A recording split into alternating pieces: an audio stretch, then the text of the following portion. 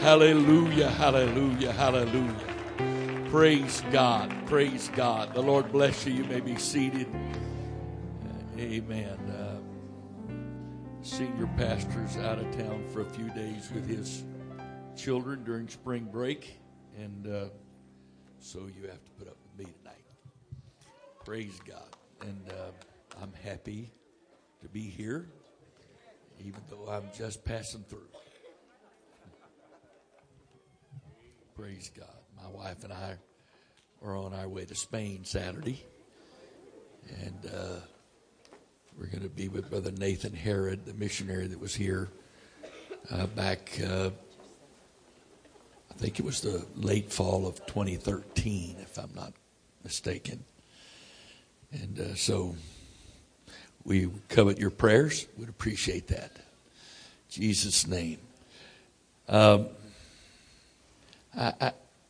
This isn't a lesson. This isn't a message, sermon. I don't even like the word. The only good sermon I know pastors in Billings, Montana. That's the pastor's name, Brother Sermon. That's the truth. It's the only good sermon I know. Everything else, I can't call a word from God a sermon. But anyway, it's just one of my little pet peeves. But I just want to talk to you for a couple of minutes, and this is the first time I've had a chance to do this, the first session on Thursday night. And I usually try to be as clear, or some would consider plain, and others call it direct, whatever you want to call it, as possible, because as I've said many times, the last thing in the world I want anybody doing is walking out wondering what I was trying to say. What was he really saying? I believe in trying to say what you mean and mean what you say, but I'm going to be a little more cryptic tonight, which means you will either have to use your spiritual discernment or your gift of suspicion. And some of us don't know the difference.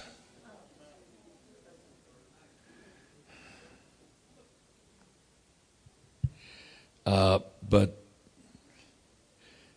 I was in a situation the other day, and I was talking to an individual, and I made the statement to them that these last couple of years has been the most ferocious time of spiritual attack this church has ever endured. I remember 78 and especially 79. Whew, my Lord. It was brutal. But all of that was part of the labor pains for the birthing the revival of 80 and 81. But I'm going to say to you, these last 2-3 years especially has been just absolutely, it's been brutal. And some of you precious people sensing whatever and not being able to fully have a clear understanding of it in your mind, if you've gone looking to see who's at fault. Is this person at fault? Is this the will of God? Is that the will of God? This is the way we're supposed to be doing that? Is this the way, whatever. So we have we've had a lot of that gift of suspicion working. It's a dangerous thing when you're either spiritual or claim to be spiritual, and you can't discern the difference between your gift of discernment or the spirit of discernment and your gift of suspicion.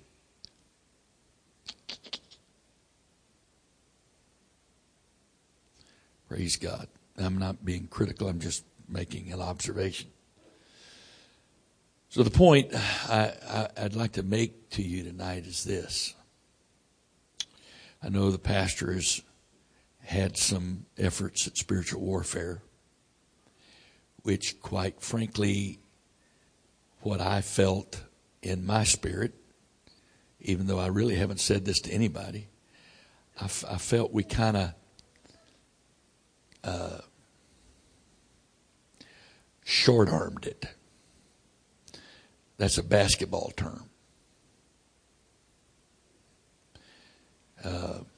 I didn't play much, but my boys did, and I really enjoyed being around the game with them. And short-arming it is when you have a really nice natural stroke with your shot. And when you just shoot that with full confidence, well, you're going to hit a lot of those. But when you get under pressure or you're not really committed to the shot, that's usually the case. You're not really, you kind of short arm it. You don't give it the full stroke. And so that's where air balls come from. You shot, you had the ball, you had an open shot, you shot, but you didn't shoot it with full conviction. You short-armed it. And this is an observation. This isn't a criticism. Okay. But in my personal feelings in here, in the warfare that took place here over the last few months, we short-armed it. And it's really easy to point fingers at others, but the only one you're responsible for, whether or not you short-armed it, is you.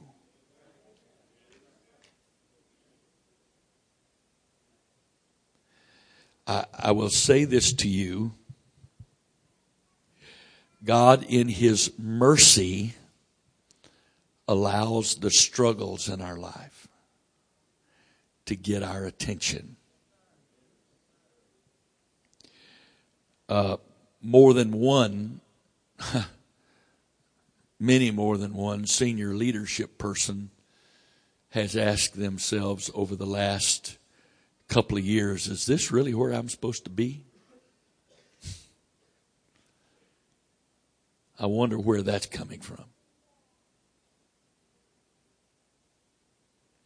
Probably one of the greatest revelations God has ever given me in my life, and we're in the beginning of the communicating of it, and it's not yet mature enough in its communication for us to see really how much of a impact it's going to have. But it was the last lesson I did here.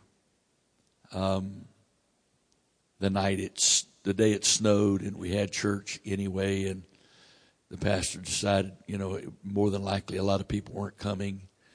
And so we just had full church, and rather than me doing second session, he just had some songs, let me teach, and I taught on the mind is the battleground of the soul. I have taught that since in Fort Worth, 2 days at the men's conference in Salisbury, in Zanesville, Ohio, and in Chicago, Illinois. And I'm still just really getting my mind and spirit wrapped around that. But the key point of that, if you haven't heard it, bother to listen to it yet, if you weren't here, it is online. The key point of all of that is the fruit of your thoughts reveals the source of them. God's thoughts never encourage you to be discouraged, to be depressed, to give up, to feel like giving up, to feel like quitting, to feel frustration, irritation. The Lord's thoughts always produce peace, encouragement, desire to get closer to Jesus, the desire to pray more. Always. 110% of the time. The fruit of your thoughts reveals the source of them. And I'm not going to reteach the lesson here tonight, even though that would be really enjoyable to do from a spiritual standpoint. The point I'm trying to make is, I look back over these last couple of years and see the number of people who have had major battles spiritually in their minds. Major battles. Questioning everything. Questioning themselves, questioning the promises of God, questioning your place in the body, questioning whether you're supposed to be here or not, et cetera, et cetera, et cetera, et cetera, et cetera. Just questioning everything. And unfortunately, but it's always the case, one of the reasons the Lord allows the adversary to battle us is to sift out those who are not prepared to pay the price to participate in what God is going to be doing.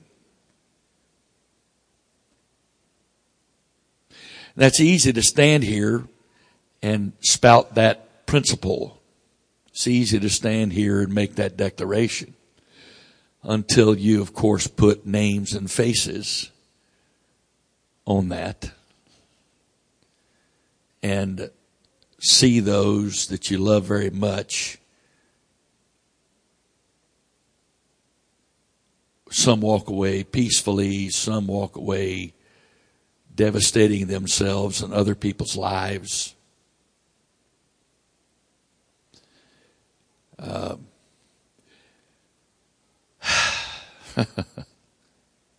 It's a painful thing when you've loved some people a long, long time and they just chuck it all. When you put a face on it, when you put history with that person in the equation, it's a painful thing. But when you take the face off of it, you take the personal history out of it, you realize that everybody, not everybody, but every, 2 words, body that is compacted needs to have a movement of elimination.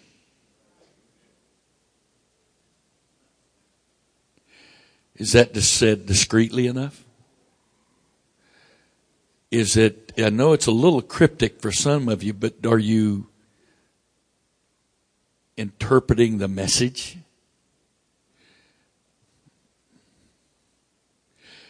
Let's go a different direction.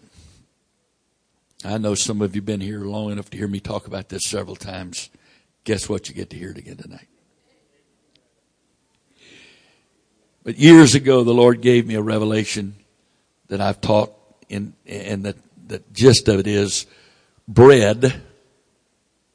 Jesus said, He blessed the bread, broke it. He said, take, eat this bread. This is my body. And the Lord gave me a revelation of comparing all the steps of making bread to His preparing and bringing His body to the place that He could work through it for a worldwide apostolic end time revival. And one of the most shocking elements of that when I first saw it was that you go out in the field, it's been plowed and et cetera, and been rained on, so it's softened. And so you plant these seeds of wheat. You plant them. And then over a course of time, and the biblical wheat harvest was a winter wheat crop that was sown in the fall.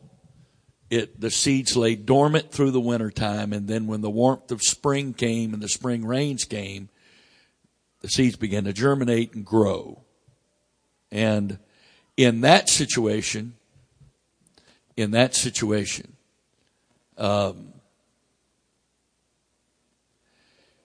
stalk is very needed. Those little branches and leaves are very needed. And it grows up, and then as it matures, grains of wheat, ears of wheat, or kernels of wheat are formed on this stalk. Okay?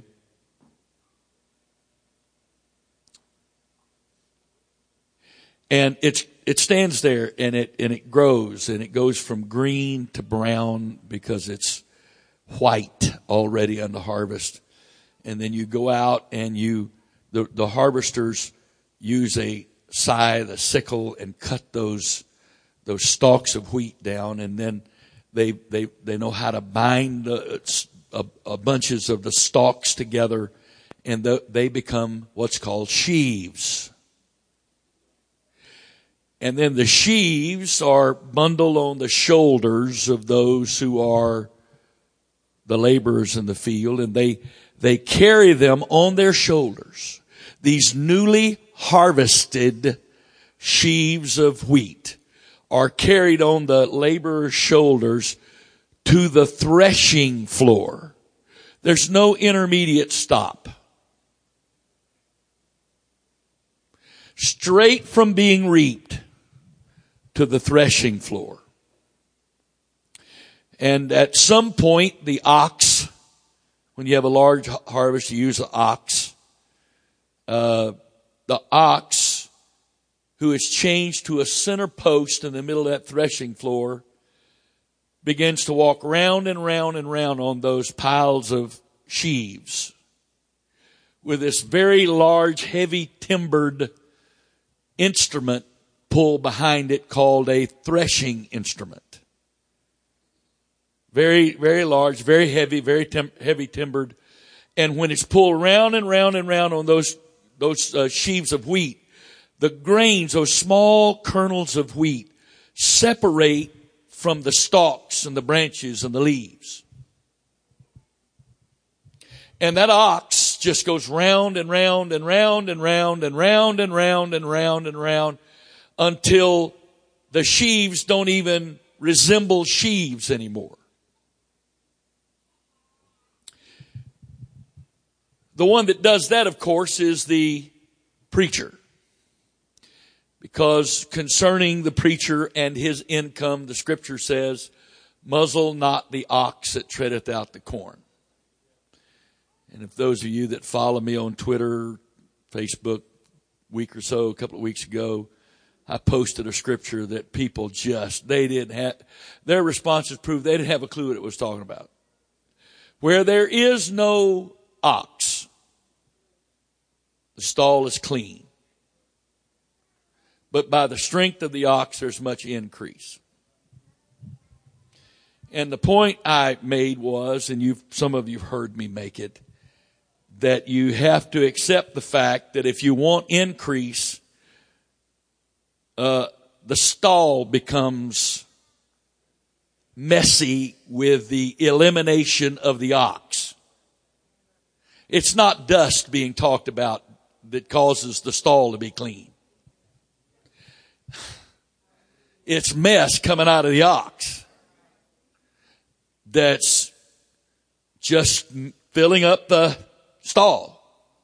So even with the greatest of oxen, they have their messes. If you're looking for a church pastored by a perfect ox, good luck. Excuse the vernacular. ain't happening. Doesn't exist.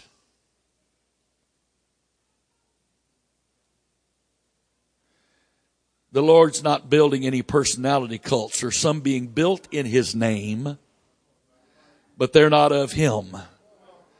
The Lord's not building, it doesn't build personality cults. So, as I continue on here in my abbreviated session, after the sheaves are threshed, along comes the winnower. And who is the winnower? Oh, come on now. John the Baptist prophesied concerning the Christ who is to come, whose fan is in his hand, and he will thoroughly purge his floor. What floor? The threshing floor. What is the fan? It's not one of these. It looks like a pitchfork, but it's much broader than that. And the winnower comes, get this now, ready? The winnower does this. The winnower. Who's the winnower? Jesus. He throws that entire mixture up into the air. Why? The threshing floor was always built on the crest of a hill that was always windy. And so the winnower would just keep throwing that stuff up. Just over and over and over again. Everything is, ready? Up in the air. Why does it feel like everything's up in the air around here? Who's responsible for that?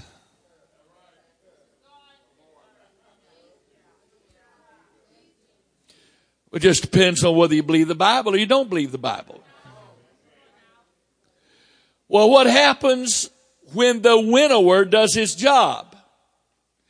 Well, the grains of wheat are very small and very dense, and they have substance, and wind doesn't affect them very much. So they fall back out of the air right at the feet of the winnower.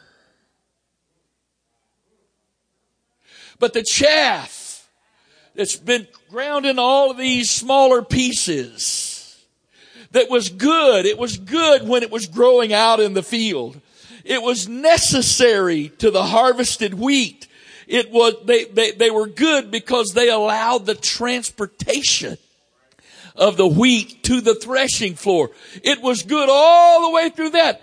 But when you get to the threshing floor, that which was absolutely of God and good standing in the field, and that which was absolutely necessary to the process from the field to the threshing floor, all of a sudden, it served its purpose and it's not good anymore.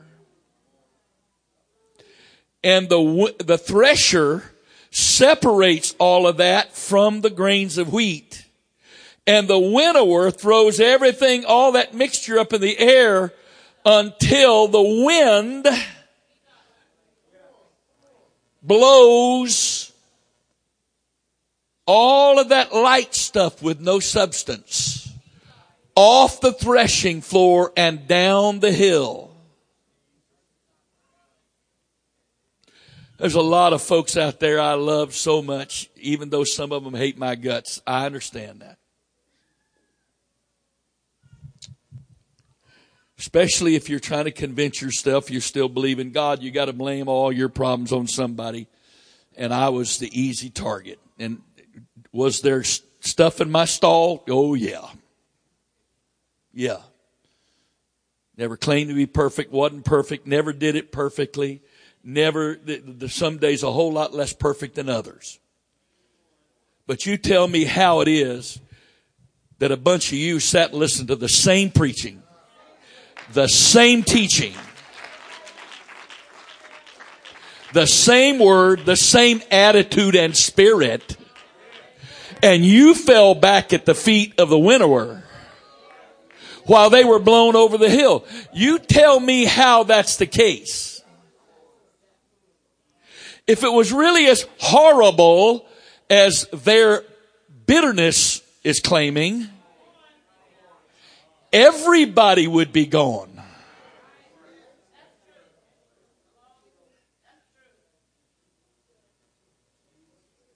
Because I'm going to tell you something, folks. If I go to hell, it's going to be on me.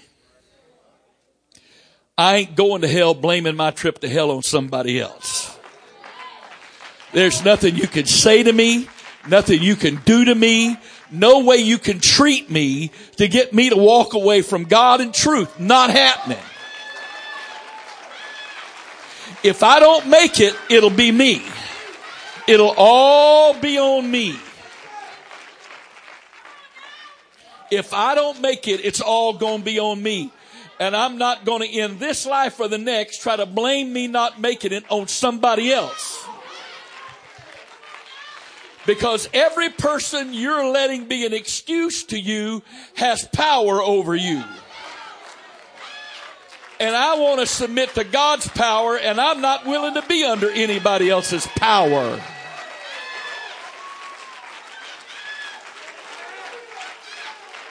Not happening. It's not happening.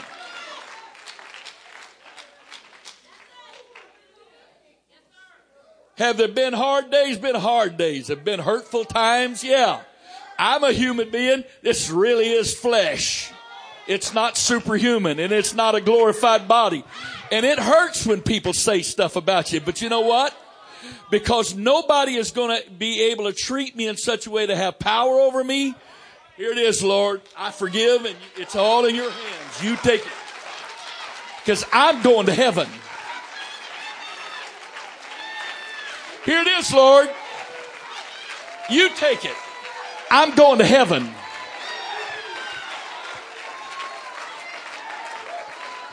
Have I failed? Oh, I failed. Do I need the blood every day? Every day. But I've got blood. The preacher preached that here Sunday morning. I've got blood. I've got blood. And with the blood is enough to cover all my mistakes and to keep me keeping on. The blood does that for me. It doesn't matter how bad it is, how difficult it is, how disappointing it is to me. Doesn't matter. I'm not going to wallow in my sin. I'm going to let the blood cover it. I'm going home. And that same blood that covers my sin. Now you were shouting over the last one. How about this one? The same blood that covers my sin covers the offenses of people against me. And that same blood enables me to be just as free from the past of their treatment of me as I am free from the past of my failures.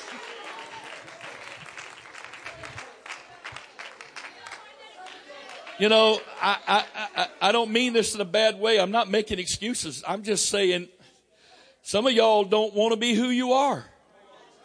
Oh, let me tell you who you are. You're going to stand in judgment as a witness, willingly or unwillingly, against everybody that left and used their excuses. You made it. You survived this. Because who is it that throws stuff up in the air?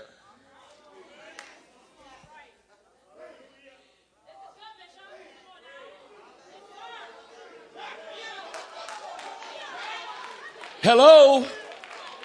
Is everything up in the air? Oh, it's been up in the air for a few years. I've never seen it like this before. Oh, my Lord. Stuff going on. Man, every time you turn around, people, you're going, you're kidding me, right? You've been living like that? You've been doing that? You did what? Oh, God. I was counseling a couple not from this church in the recent past, and I said to them, they thought they were coming for counseling, but they didn't know me. When I meet with people, I talk, they listen. In counseling, you talk. In ministry, I talk, you listen. And so, and I said to them, because if I don't know the problem, but I'm telling you what the problem is, and then I'm telling you the solution, then you've got more responsibility to listen to that than you telling me the problem, me giving you my opinion how to fix it.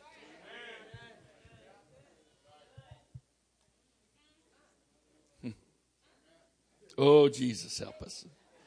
Hallelujah. Boy, I'm not used to this clock. This first session's got a clock. Tick, tick, tick, tick. Oh, Jesus, help us.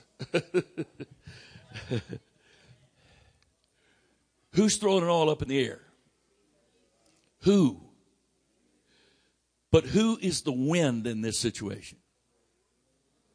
The scripture says heresy must come. Why? To prove who is really here and who is not. The Bible puts it in another place. That's what John said, and I think it's 1 John, 1st or 2nd John. Heresies must come. But then Paul said it this way. Oh, wow. Yes, he did. That you'd not be buffeted about by every wind of doctrine. And that's not meaning specifically the doctrines of a church, but people's opinions and what they're communicating. You know what? It's so amazing to me that some of us think we can be spiritual playing the Athenians on Mars Hill.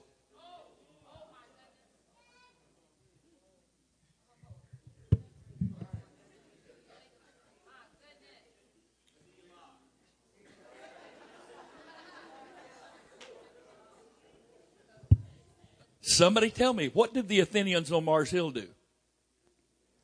They gathered to tell and hear some new thing. And we got some Athenians here. And you spend a whole lot more time hearing and telling some new thing, commonly called gossip, than you do with a Jesus. And then you wonder why you struggle.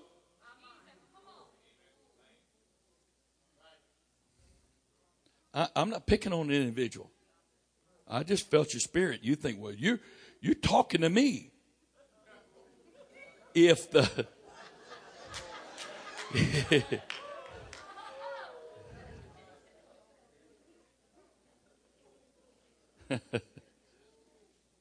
in hockey, if you score 3 goals, that's a hat trick.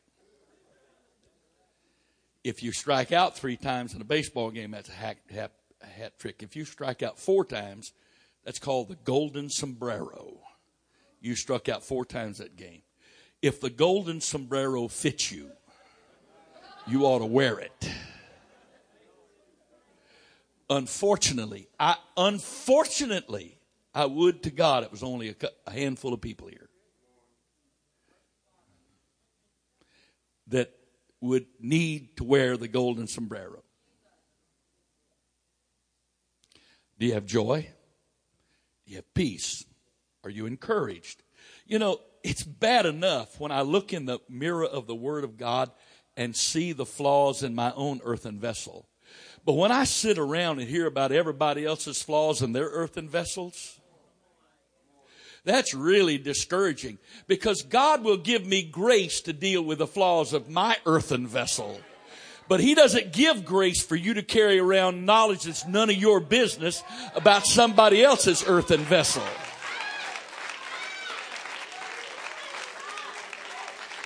I got news for you. There's not a perfect one of us in this house. And if you don't like somebody talking behind your back about your flaws, then why are you so willing to talk to other people about theirs? It just blows me away when I have people say to me, that was confidential. Oh, I'm so sorry. I'm just fulfilling the Word of God. What's the Word of God? You go telling other people's business. This is in Proverbs. Expect your business to be told. Forgive my flaw. Except the problem most of you have is, I do it with a microphone in my hand. And the scripture says, when you hear somebody talking about you, be careful what your attitude is. Because you have no right to get upset unless you have never talked about anybody else. And let's see if that's spiritual. Okay, here's spiritual. Psalms 32:1. Blessed is the man whose transgression is forgiven and whose sin is exposed by the gossip. What? Oh. It doesn't say anything about exposing people's sin. What the Lord wants to do is cover. Don't you want Him covering yours? I want Him covering mine. Well, if you want your sins covered and I want my sins covered, then why would I sit around and participate in uncovering somebody else's sin? That's the work of not flesh. Gossip is never flesh. It's a wind that blows through. People get offended. They get hurt. And gossip discourages. It's a wind blowing through. Be really careful when everything is up in the air, who you listen to and what you say. Because you could become one of those blown down the hill rather than one of those that falls back at the feet of the winnower. Be really careful with that. Be really, really careful with that. Because you don't have any idea where you may end up. Praise God. Hallelujah. Well, I have to quit. Those of you that have classes, you can go. I probably will just continue the next session in here. Wait a minute. We need to, you can play so that they will know the savage beast is tamed.